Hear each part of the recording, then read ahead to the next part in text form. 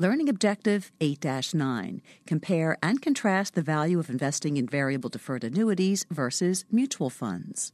Besides costs, the potential purchaser should know and understand the differences in the operation and design of variable deferred annuities versus mutual funds. Each product offers features that may be advantageous for the purchaser of these products. This discussion compares the features of a non-qualified variable deferred annuity and a non-qualified mutual fund. First, mutual funds have an average total expense ratio because they have no insurance features to guarantee a minimum death benefit, such as those in most variable deferred annuities.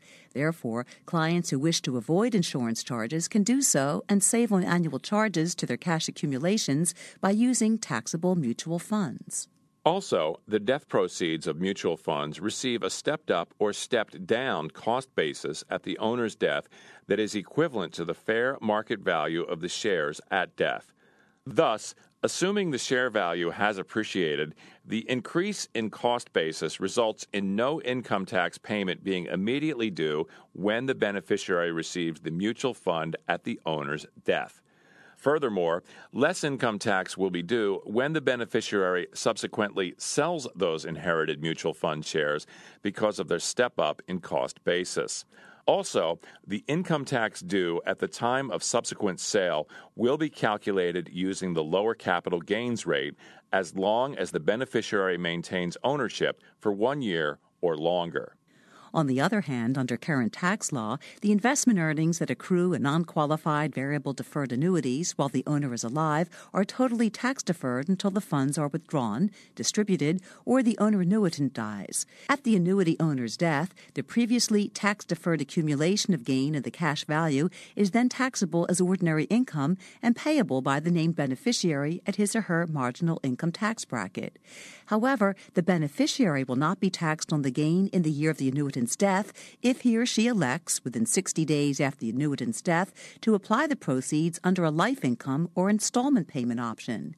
These periodic payments will then be taxable to the beneficiary under the regular taxation for annuity payment rules discussed previously in this chapter. The owner of a variable deferred annuity can also purchase the increased death benefits option discussed in the previous chapter that will increase the death benefit in order to cushion the potential income taxation of death proceeds to the beneficiary of the contract.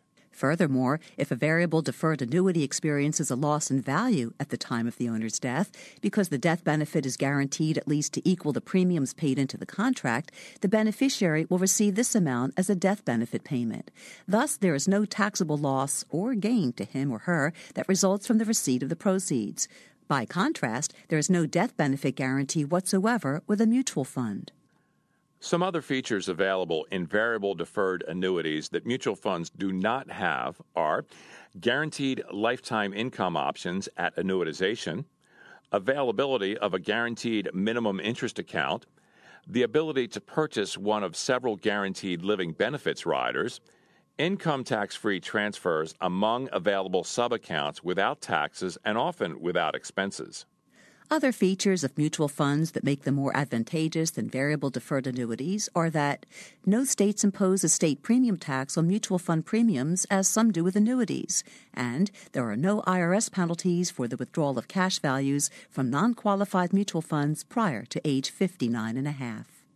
This concludes our review of this chapter.